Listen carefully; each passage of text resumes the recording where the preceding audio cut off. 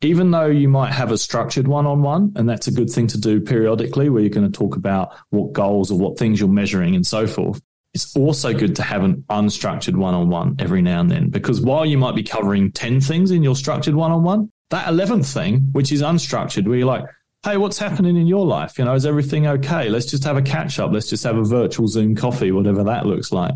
That thing can be really illuminating. This is James Schramko. James Schramko here. Welcome back to my podcast. This is episode 987. I've brought along my special guest and friend, Lloyd Thompson. Welcome back. Thanks for having me, James. Big promise today, Lloyd. You're going to share with us 3 ways to leave your day-to-day operations. So I think firstly, we should just frame this up. You're an expert at helping visionaries get their vision achieved. You do that primarily through organizing their people and their systems. And you've been doing that for lots of my clients. So I'm really happy with the help you've been providing them. You've published a book by a similar name that people can grab from your website at virtualdo.com. That's virtualdo.com. So if you're interested in this topic, you can go and check out Lloyd's website and have a look at his book. And it's free, I believe. And it's also on Amazon if you want to buy it. Go for it. But Lloyd, tell us, what does 3 ways to leave your day-to-day operations actually mean to you? This is about the founder who's typically very busy, quite overwhelmed. They've been stuck in the daily operations. They've been running things. They can't find a way to extract themselves from their business. And as a result, they're time poor. They don't have time to work on strategy and relationships. And they don't have a sellable business because their business is them. How will the business run without them? So this is about how to help them extract themselves from the day-to-day so they can do those things and work on their passions and relationships and shaking the tree. Yeah, I had a huge reaction to a previous episode, 981, where I had Chris Evans talking about the dangers of scaling too much or too quickly. And then I've seen a few discussions from people who have listened to that episode happening on social media. And in one of the discussions, I think the main fulcrum point for a lot of people where scaling breaks things for them is that they just can't move past that being small phase. And if there's one thing that keeps coming up over and over, it's team. Most people can't get a team to help them get to the level that they need to be. And because most people aren't trained to be a leader, it's amazing how many confessions I get in my coaching. People privately say to me, look, I'm a terrible leader. I know I don't lead well. My team don't seem to have great direction. They leave fairly often. And most of them say, I don't really want to learn. I just need some kind of solution to this. This is quite common. Are you seeing that too? Yeah, absolutely. The people I work with who have fantastic businesses aren't necessarily people, as you say, who've been managing people in the past. They are fantastic creatives. They are people who have had an idea. They're a brilliant marketer or salesperson. But when it comes to focusing on how they organize the team into rhythms and processes, they probably could focus their attention. They probably could learn. It's just not their interest. And as a result of not being their interest, it's not their special power. So there's no shame in if you're not a great leader and you're actually aware of it. It could be an advantage in a way to say, okay, good. I'm not trying to do something I'm really terrible at. There is a way forward. Should we have a look at way 1? What's way 1 on your 3 ways? Yeah. Way 1 is typically, I find this is most applicable to the solopreneur. So the person they've started a business and most of the delivery is them. But also most of the admin is them. And if you're thinking about what's going to create the most value in your business, it's going to be your delivery or your special power. So when you're focusing on things like your admin, that's taking away from extra revenue or value that you could be generating. So the first thing I would do is get a VA. And people think, well, what am I going to do with this person? And so the probably best way to give an example is what I did. So my first hire, I got a virtual assistant. And I got them helping me out with my bookkeeping. I got them helping me with my invoice payable and invoice receivable. And in more recent times, I've been getting to help me with my snippets that I put out on social media, which are cut from fantastic podcast episodes such as this. I hope you get a few great snippets from this one, mate. I hope so. By the way, I had the same question. What on earth would I have a VA do? And then 65 hires later, I realized I can't live without my VAs. Absolutely. I don't want to be spending my time on the invoice payable and receivable. And also, my team are better at those snippets than me. Although I must admit, I do miss messing around with all those special effects on CapCut, which you said, dial that down, Lloyd. That's crazy. Stop putting in the laser eyes. Oh, yeah, I don't miss your creative effort. So I've actually deleted some of my original experimental ones that I did while I was doing a video training course. My team are far and beyond significantly better than I am. And it's great when they actually put together stuff and it gets a great result. I'm quick to credit them, but also we all celebrate. Isn't it great to be able to celebrate together that we created something special? By we, I mean they, but we get to share in it. And like it's a team. I'm the one on the camera. They're the one, making it get out there onto the internet and for people to discover us. And that's the magic of a team. It's such a lonely sport, this online entrepreneur thing. And when you say the word solopreneur, it reminds me of a guy I know has a podcast around this topic. And, he was couch surfing his way around the country. He's such a small business. He had no team. And I think solopreneur is really just sort of code name for I've got a job, but it's with me as my own boss. And you still have to do everything. And it's not a great position to do for a sustained period of time unless you have really humble needs and you're particularly good at something and you've got the perfect clients or a good business model. Solopreneur is quite limiting. I'll say this is the counterintuitive tip I've got around this. Most people are not spending enough to get to the revenue level where they could have a much easier life. So if you have a profit margin of 95%, that means you're doing everything and it means you're not doing only the things you could be truly world-class at. And hiring a team like, as I've done, signing with the folks in the Philippines is a huge amount of value for money. Like these folks, quite often they're degree educated, they've got very good English, they've got a broad range of skills. My team are better video editors than I am for a start and just contribute a huge amount of value. And if you're trying to think, what am I going to do? Well, I've mentioned a couple of things there, but I think you've mentioned in previous podcasts what you call the task audit. And for me, what I do there is I just look at what are my weekly, daily, monthly tasks that I'm regularly doing. And I look at those and I think, should I really be doing these? Is this the most high value thing that I should be doing? Or should I actually be using my team to get on new ways to market my business, whether it's podcasting and how I can support my team? Because those are the really high value items for me. But other areas, I think, well, perhaps this is an area where my team can help develop this. So doing the task audit helps me work out what are those items that I can move off to the team. It's nice, yeah. Getting help from your team to identify those is good. But also being aware that you shouldn't be doing everything. That's step one. It's like once you know the problem, it reminds me of that sign on the lunchroom at the Mercedes-Benz dealership that I worked at one point. It had a sign on the wall saying, is what you're doing right now helping you sell a car?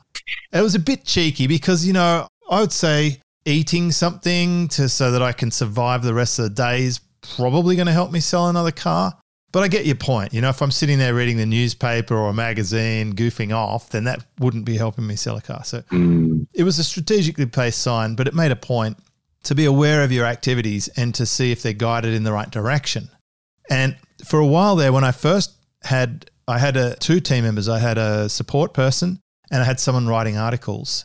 And then when I took on my third one, it was like my first Philippines VA. And that was the one where I don't even know what I'll have this person do. But I ended up making a Post-it note on my computer and it said, would Richard Branson be doing this right now? And it was my way of thinking, well, so hang on, if I'm doing my bookkeeping or I'm writing out an article or I'm posting something to my website, could I imagine Branson there on his little island, cutting and pasting something onto a website? And I'm thinking, I just can't see that. I think he'd be playing tennis or kite surfing or running a business meeting or something, but I just can't see him doing this menial stuff. And that really, it reminded me, I quite often forgot that I actually had someone in my team to do these things. And I had to remind myself, I had to retrain myself to not do it. And I came up with this idea of being one layer back.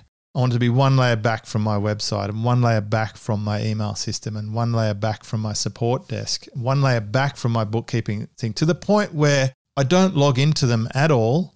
And if I wanted to log in these days, I usually have to find someone on Slack and say, can you send me the logins for our email system or for our website thing? And they would immediately be thinking, okay, do you need help with something? Right. Oh, yeah, actually, could you? But, I'm pretty good at just putting things in the scheduler for them to do. Even if it means it won't be done in the next 3 minutes, it might be done in 3 hours. But I've learned to have the patience to not do it myself. And that is the threshold you have to cross over, right? Between, well, I might as well just do it myself to, well, if I do it myself, I'll be doing it forever. Well, that's a great segue then into way to leave number 2. Wonderful. So I think in your example now, you're talking about where you have developed a team. And when we get into that place, what I've then seen founders doing is then scattergunning the team with tasks. Oh, yeah. I haven't had that discipline that you've had to step back, but they're like, they don't know any other way but to, I'll just fire hose, fire out all these tasks now. Just dump. And fire hose, here it is. And then next day, new set of priorities that are coming to my mind, straight out every time. And they just don't know any other way. And so in order to get around this, you need rhythms. Now, the first thing I'll say about this, rhythms generally do need meetings, which is the last thing a lot of founders want to be spending their time doing.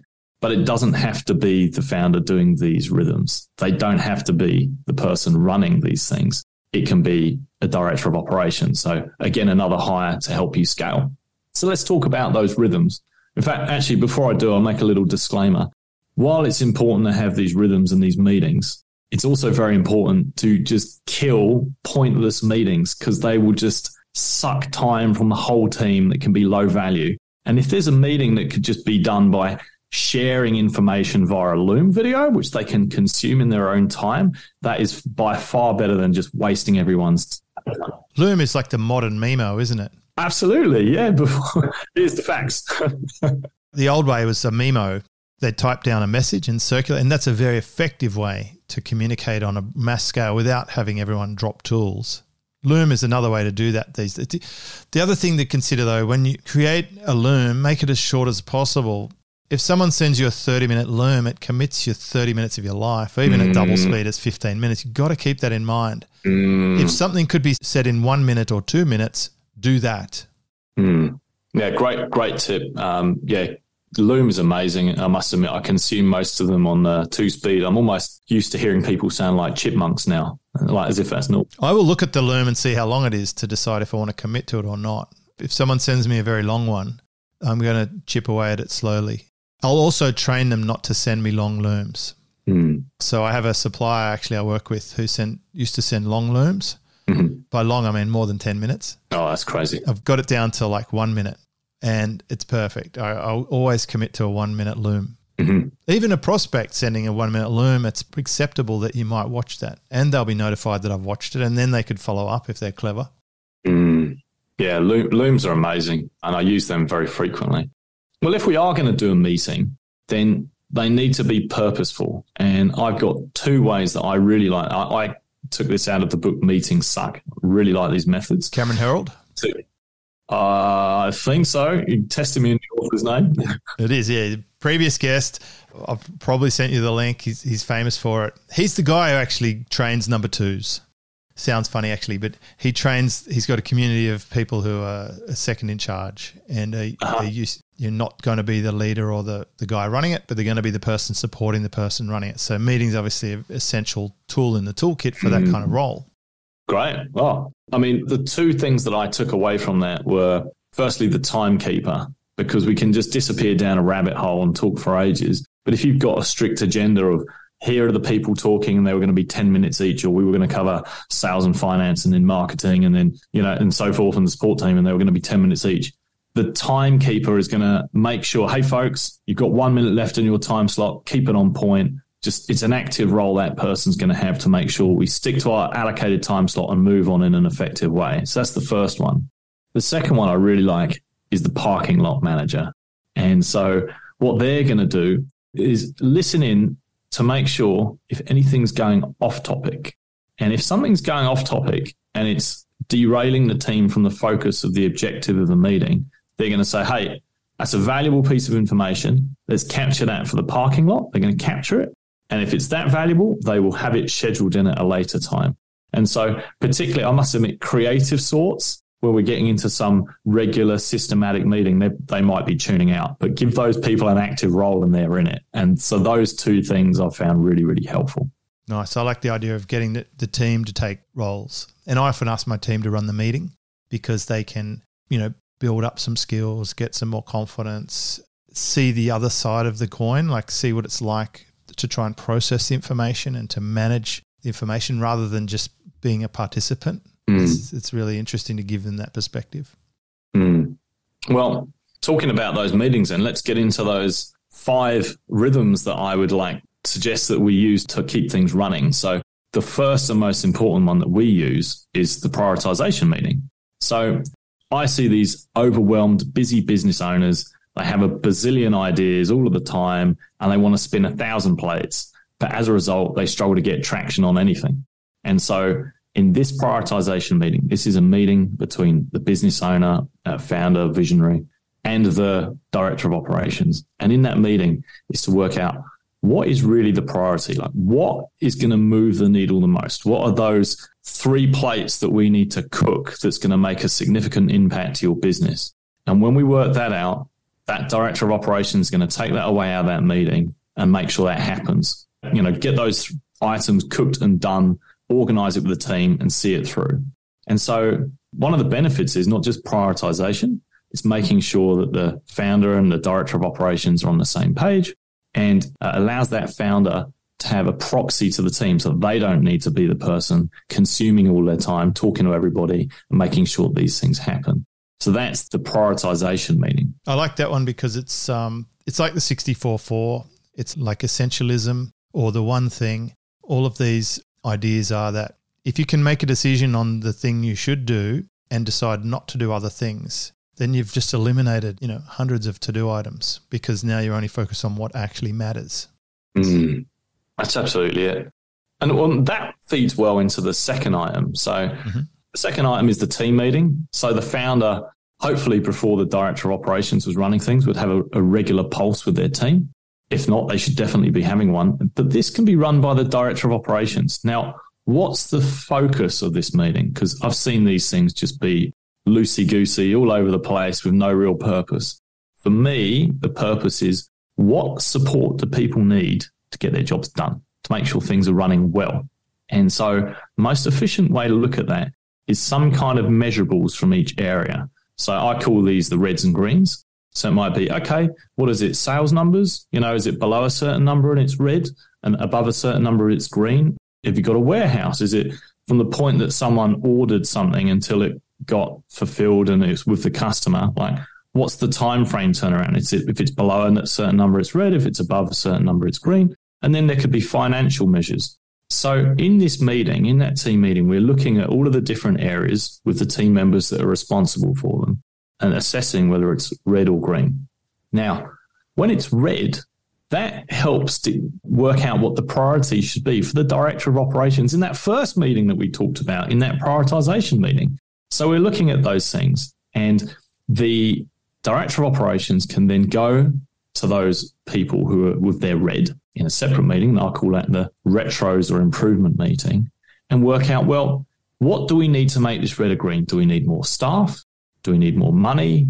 Does the process need to be improved? Or is it the right person running this area ultimately? So that's the kind of thing we're doing. And that's a brief mention of the third item, which is, again, the retros improvement meeting, where we're looking at those reds and saying, well, how can we make it a green? And what steps do we need to change to make that a green? In my business, we have a daily dashboard. Someone in my team collates information, they screenshot it and share it to the whole team. So when we come to our weekly team meeting, everyone already knows the stats. They already know the lead metrics, the lag metrics that matter for our business. So most of our meetings focused on what do we do with that information. Yeah, absolutely. Do you share the information in the meeting, or do you like the dashboard idea too? I love the dashboard idea, yeah. And as long as the members that are consuming it, as long as it can be open, as it's not sensitive, I absolutely am in favour of sharing that. Well, most of ours are not financial numbers, which is interesting. Like, we can tell by the number of members we have in our membership levels. We can tell by the number of podcast downloads, the number of visitors to our website, the number of emails that we're sending, the total subscription size of our email database. They are the trends that guide the end. They'll inform the revenue. Mm-hmm. So it's not really that relevant for everyone, like what's the actual revenue or the actual costs. Like it's up to me. The responsibility is for me to manage those costs, the team costs or the advertising costs or attending a meeting or whatever. That's in my wheelhouse. Mm-hmm. But the team can definitely influence the quality of our reach, the way that the search engine optimization is helping our visitors come to our site, the number of people who convert into an email list, because of the lead magnets, et cetera. That's all within their sphere of influence. So when we come to the meeting, there's no surprise. People aren't going to be feeling like they were surprised, why are your numbers down or whatever. Like hijacked, ambushed. We do own this as a team too, because we do our own role within the business. It's pretty clear that I'm the face of the business, so that no one really wants that role except for me in my team. And then other people are really good at the emails, other people are good at so they all spread into their parts of the business, and everyone knows that that's their responsibility. Mm. And together we do this sort of symphony of the end result, and it equals that. So the meeting for us is a great opportunity to then delve into what activities are having an impact. What is our priority impact right now? Something I'm super conscious of, and you alluded to this before, is I might know several moves coming down the track. So it's how do I meter that out in a way that won't overwhelm them, but also encourages them and informs them. So I usually do an overarching snapshot of the health of the business and the vision of the business. Like, who are we? What are we doing? Why do we do it? Where have we been? What's happening now and where are we going? That sort of overarching beat of the drum, like Jack from General Electric used to do. And then we have a look at what activities have we been doing lately and what decisions do we want to make around that. Mm. For example, for the whole of December and the whole of January, we published 1 episode per week instead of 2 for our podcast. We've now got 60 days worth of information to make choices as to the way forward. In that time, though, we also did massive experimentation with social media videos, and we've cracked the jackpot with that. We've figured out how to make that work. And so now, do we replace one with the other? Do we do both, etc.? So we get to spend most of our time making decisions, and I think that's sort of around part 3 of your 3 ways, right? Yeah, that's coming up in a minute. I just want to wrap up. Thanks very much. And all of that you just talked about was based on numbers. It was some aspect of measuring something in order to help you make decisions about how to improve. And so, yeah, completely agree. Oh, I wanted to just extend on that one thing. In the last meeting we had, I told them something that I'm thinking about, but I haven't decided on yet. So it's in the back of my mind and I'm letting time run through to make a decision on it. So I've set an indicator or a trigger in the future. I've said in 2 months' time, let's have a look at this trigger and see if we've activated it or not. If we activate this trigger, that will cause a reaction and we will change this thing. Mm. If we don't activate the trigger, there will be no change. Mm-hmm. And so I've set them a timeline and a future thing. So they have an enormous amount of awareness of what's on my mind and of what the future will look. This is all positive stuff, by the way, nothing negative, but it's around changing product mix slightly based on some of the internal key performance metrics that we would look at to make it worthwhile. Mm. And if we reach the target, then that activates a new stage. It's like a video game. If you can get to the end of the race before the time limit, you get an extended bonus round. So that's what we're shooting for. But to my point, though, I'll give them enough information to be fully confident and comfortable in their role and to have enough ability to change the impact the work they're doing. But I won't deluge them or overwhelm them with the other things on my mind that don't really have any consequence to them in the short term. Mm. And so there's this big difference between what's on a visionary's mind versus what signals you put into the front line. Mm. I think you've got to be very careful about how you roll that through. Mm-hmm. I've seen visionaries unsettle their team with too much information and negative information, like, oh, we've just lost this client and that means in a month from now I might have to let some of you go. Mm. That's like a bad thing to talk about at a meeting. Mm. Yeah. And also when they keep changing priorities, then it's context switching. And there's a huge cost Massive. of reprioritizing people because they can't. Sometimes the visionary thinks, oh, That's all right. They'll just put that down, or maybe they won't even put that down. They'll carry on. They'll do that in parallel, and they'll immediately switch to the next thing. But actually, to wrap up what you were doing and put that away and then load up whatever tools you need and get yourself in the mindset for the next thing, you lose so much time context switching. So that's why it's so important to have that priority. And as you said, like to figure out how it's best to deliver to the team to change the priorities if that's what we're going to do. It's like with a kid switching between painting session and a swimming pool session. There's an enormous amount of logistics that go into that. Like, where did my day go? All I did was have a swim, do some painting and a bit of trampoline, and we ate some meals. Right? But I totally get it. And having worked for bad bosses, I know what's going on in the mind of someone in that position. They're like, God, would this person make up their mind? I don't know what, like they tell me to do this, now they want me to do that. I don't know if they actually know what they're doing. I'm not even sure this company could survive. And like, don't they realize that I've still got these 3 things to do? How am I going to get a sense of job satisfaction if they don't acknowledge even the things that I've already done, that they now want to scrap away and give me 3 more things? And like, I'm out of here. That's basically where they end up. They get completely bounced around to the point where they just can't take it anymore. You burn them out. Some of these bad bosses just don't even know, though. They don't even know that they're shouting down the hole. Oblivious. Absolutely. Like EQ 0. 0 out of 0. Yeah. It's like, they just shout down the hole. Is it done yet? They don't understand like what's going on for them. That's why I say, these team members are human beings. They're not cogs in your car gearbox, right? Then have some empathy for a fellow human, please. I just want to wrap up then on way to leave number 2, because that ties in nicely with what we've just talked about. 2 of the things are huddles. Now, this doesn't have to be an actual in-person live Zoom meeting. This can just be a pulse check that's run every day where people say what they're working on. So other people go, oh, hang on, I'm working on that too. Maybe we can collaborate. So just a little couple of bullet points, not an essay, anything like that. This is what I'm working on. And mostly important, if they're blocked or need help, because sometimes someone think, oh, I thought they were going to come back to me that tomorrow. Someone's already forgotten, right? So just having that daily little huddle pulse check can just be over Slack or whatever your chat mechanism is, where people just say, yeah, this is what I'm working on. Oh, hang on, I'm currently waiting on for this, or I'm blocked on that. So that's really important. The other thing is the one-on-one. Now, I could go down a rabbit hole talking about good things you can put into a one-on-one, but I just want to talk about one thing, which is even though you might have a structured one-on-one, and that's a good thing to do periodically where you're going to talk about what goals or what things you're measuring and so forth, it's also good to have an unstructured one-on-one every now and then, because while you might be covering 10 things in your structured one-on-one, that 11th thing, which is unstructured, where you're like, hey, what's happening in your life? Is everything okay? Let's just have a catch up. Let's just have a virtual Zoom coffee, whatever that looks like.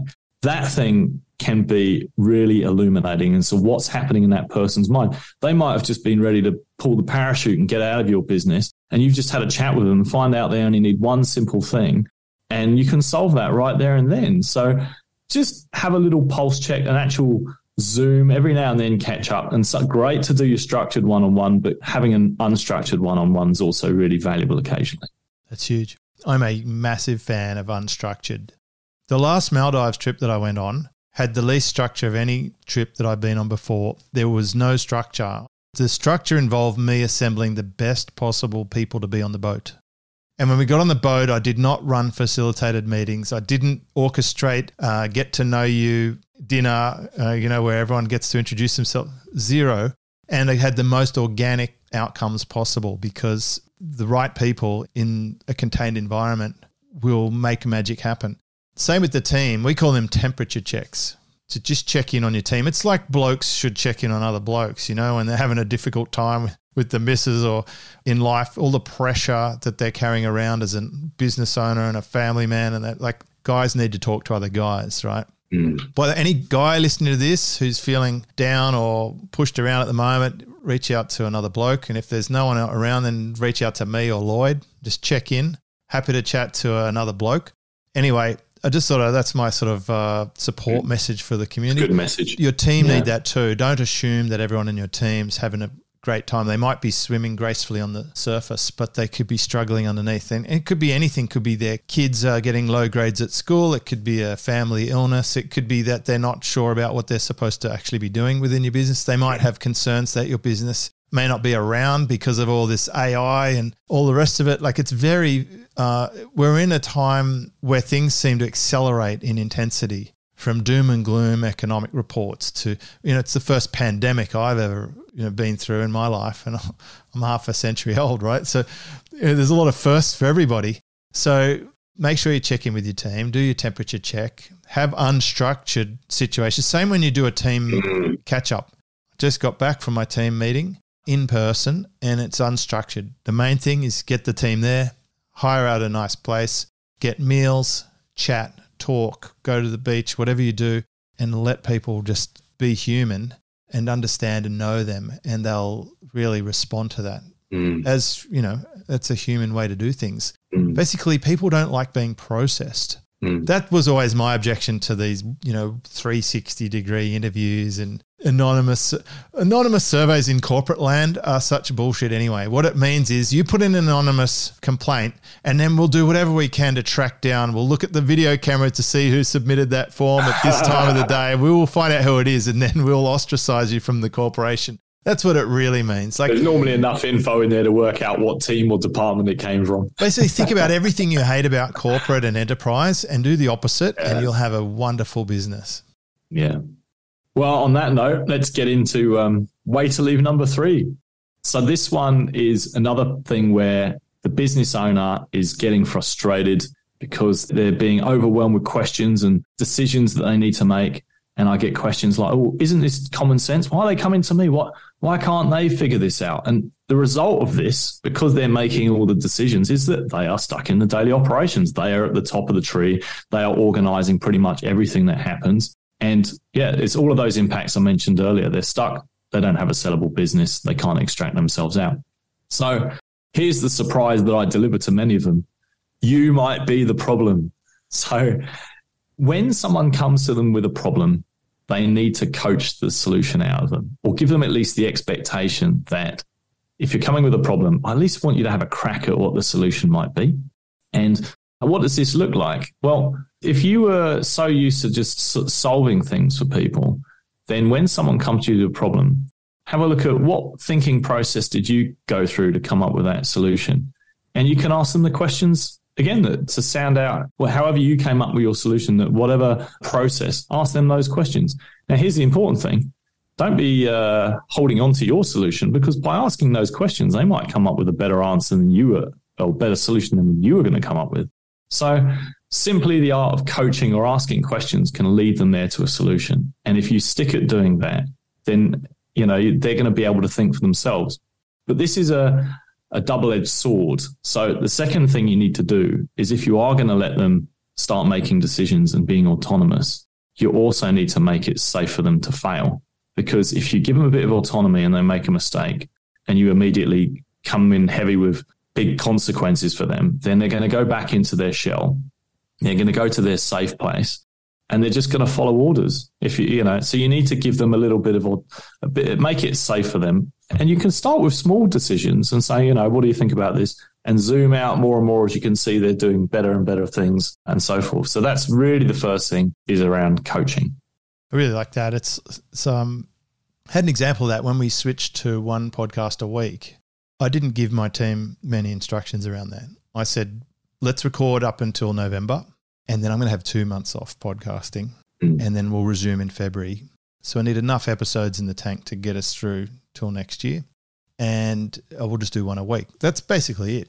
What I discovered later is they were publishing the episodes on the best day of the week for our audience, based on the activity levels, based on when we get the most support requests, based on the trends for social media consumption, based on our membership back end. So they picked the perfect time to publish all by themselves. Wow. Now, if they'd picked a bad day, like if they'd picked Friday, which I wouldn't want them to pick, then I would come at it and say, I probably should have noticed this earlier, and I'll take responsibility for this. I should have had a discussion with you around which would be a good day of the week. So I would still assume responsibility. I wouldn't blame them for it if they picked a different day. It just means that I haven't done my job to coach them properly yet. But as it turns out, they got it. They absolutely nailed it. Yeah, I use coaching by values. So while you might have a value in there around taking initiative. I've got one in my team, which is grab it and run with it, which is, this is your thing, but we're here to support you. You know, you take something, own it, see it through, but involve us when you need help. So when you see examples of them doing that, then I come back and say, hey, that was a really good example of grab it and run with it. Love what you did. And I call it out in the team. If it's not an example of that, it's like, hey, you know, the behavior we were really looking for was more like this, or particularly point out where someone else in the team has done something good and say, hey, look, this is an example of what we really, really like. So you can turn that as a positive mechanism by celebrating what other people have done, by leading and following in that value, and then everyone else sees that. The flip side of that is true as well, which is if you have values and you're not living by them, then no one else is going to follow them. You've got to really lead by example in those values. And I think we talked about on another podcast where I had someone who had 10 core values in their business, which is if I asked that person what were all 10, they wouldn't be able to do that. It was episode 982, teaching your team how to think. Okay, wow, amazing. Yeah, it's like, that is funny. It's really good. We have the same thing we auction out new tasks when we want to learn something, or when I find a new tool we want to try, or we see someone in the market doing something that I think we could do, like, you know, a carousel post or something. I'll just ask them if someone wants to have a go at this, and they can't fail if they try. Even if we don't get the result we want, we've learnt something and we feed it back. I think the critical factor here is the way you deal with things that don't go well. That's going to break your team faster than anything if you don't handle it well. But if you encourage people and reward the good behavior and show examples of what's going well, then they will get excited about repeating that, because it's human nature. Yeah, I just want to, for completeness here, we've talked a lot about individual coaching. I'd like to just mention what a group facilitation for group coaching can look like. Speaking my language here. I've done it every week for the last 13 years. Yeah. Well, in this case, I'm talking about, let's say there's a problem and we need a solution for it. And I don't want the solution to come from me, or I don't want the founder to be coming up with a solution. How can we get the solution out of the team? So the example I've used before is I use the framework GROW, which stands for Goal, Reality, Options, and Wrap Up.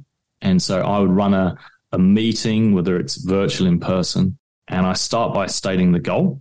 And so the server meltdown is a favorite for me, because that was my past, back in my technical beginnings. The server is melted down. And so what's the goal? The goal is to understand why, but also what are we going to do to prevent this ever happening again? Like, what's the solution we need to put in place to completely remediate this? So that's the goal. Then the next thing is the reality. So where are we now? So this is a key point where I'm going to try and suck in the others to get involved. So reality is draw what the current state looks like. So for me, that's boxes and arrows, might be on my virtual whiteboard. And particularly with techies, they can't stand things being wrong. So if it's not even perfect and someone's like, oh, that's not quite right, rather than try and correct it, with your facilitating, get them in. So, oh, please take over. Yeah. And then this is where you switch from being the person who was running things and run it to the person who's now asking questions. And it's the key step, asking them questions that they're now facilitating. And so through that, the next thing you move on to is the options. So going through all of these different options, and the next thing you want to do is ask the team question, what is this the option you would go for? Option 1, option 2, option 3, and so forth. And so when the team have come up with the options, effectively, because they come up with the solutions or the options, you've got their buy-in. And so then the next step is just to wrap up. So, hey, we concluded the following. We're going to go with option 1, and off we go. So that's what the team coaching looks like. And that's my little sneaky whiteboard trick. I seem to fall for it every time, where you just draw the current state, maybe not too accurately, and that just gets them involved. So that's the team coaching. And so I should say that if you've done all of these things well, if you do all of these, you're coaching and you're delegating rather than deciding, and you're getting your team to run things for you, then this does allow you to step back. You've got your director of operations running your team meeting. You've got your administration taken care of. You can start stepping back. On the flip side, if you are doing all of these things, if you are leading by example and you're not getting results, then you probably need to take a hard look at all of your team members and make sure you have got the right people in the right seats, because you might not have. But back to the positive. I mean, if you do, if you have done this, you now have a sellable business. You're not the person that's running all the day-to-day things. This allows you time to focus on relationships, passion, strategy, and you have a sellable business. Awesome. Now, you seem quite knowledgeable on all this stuff, Lloyd. Are you helping people do this?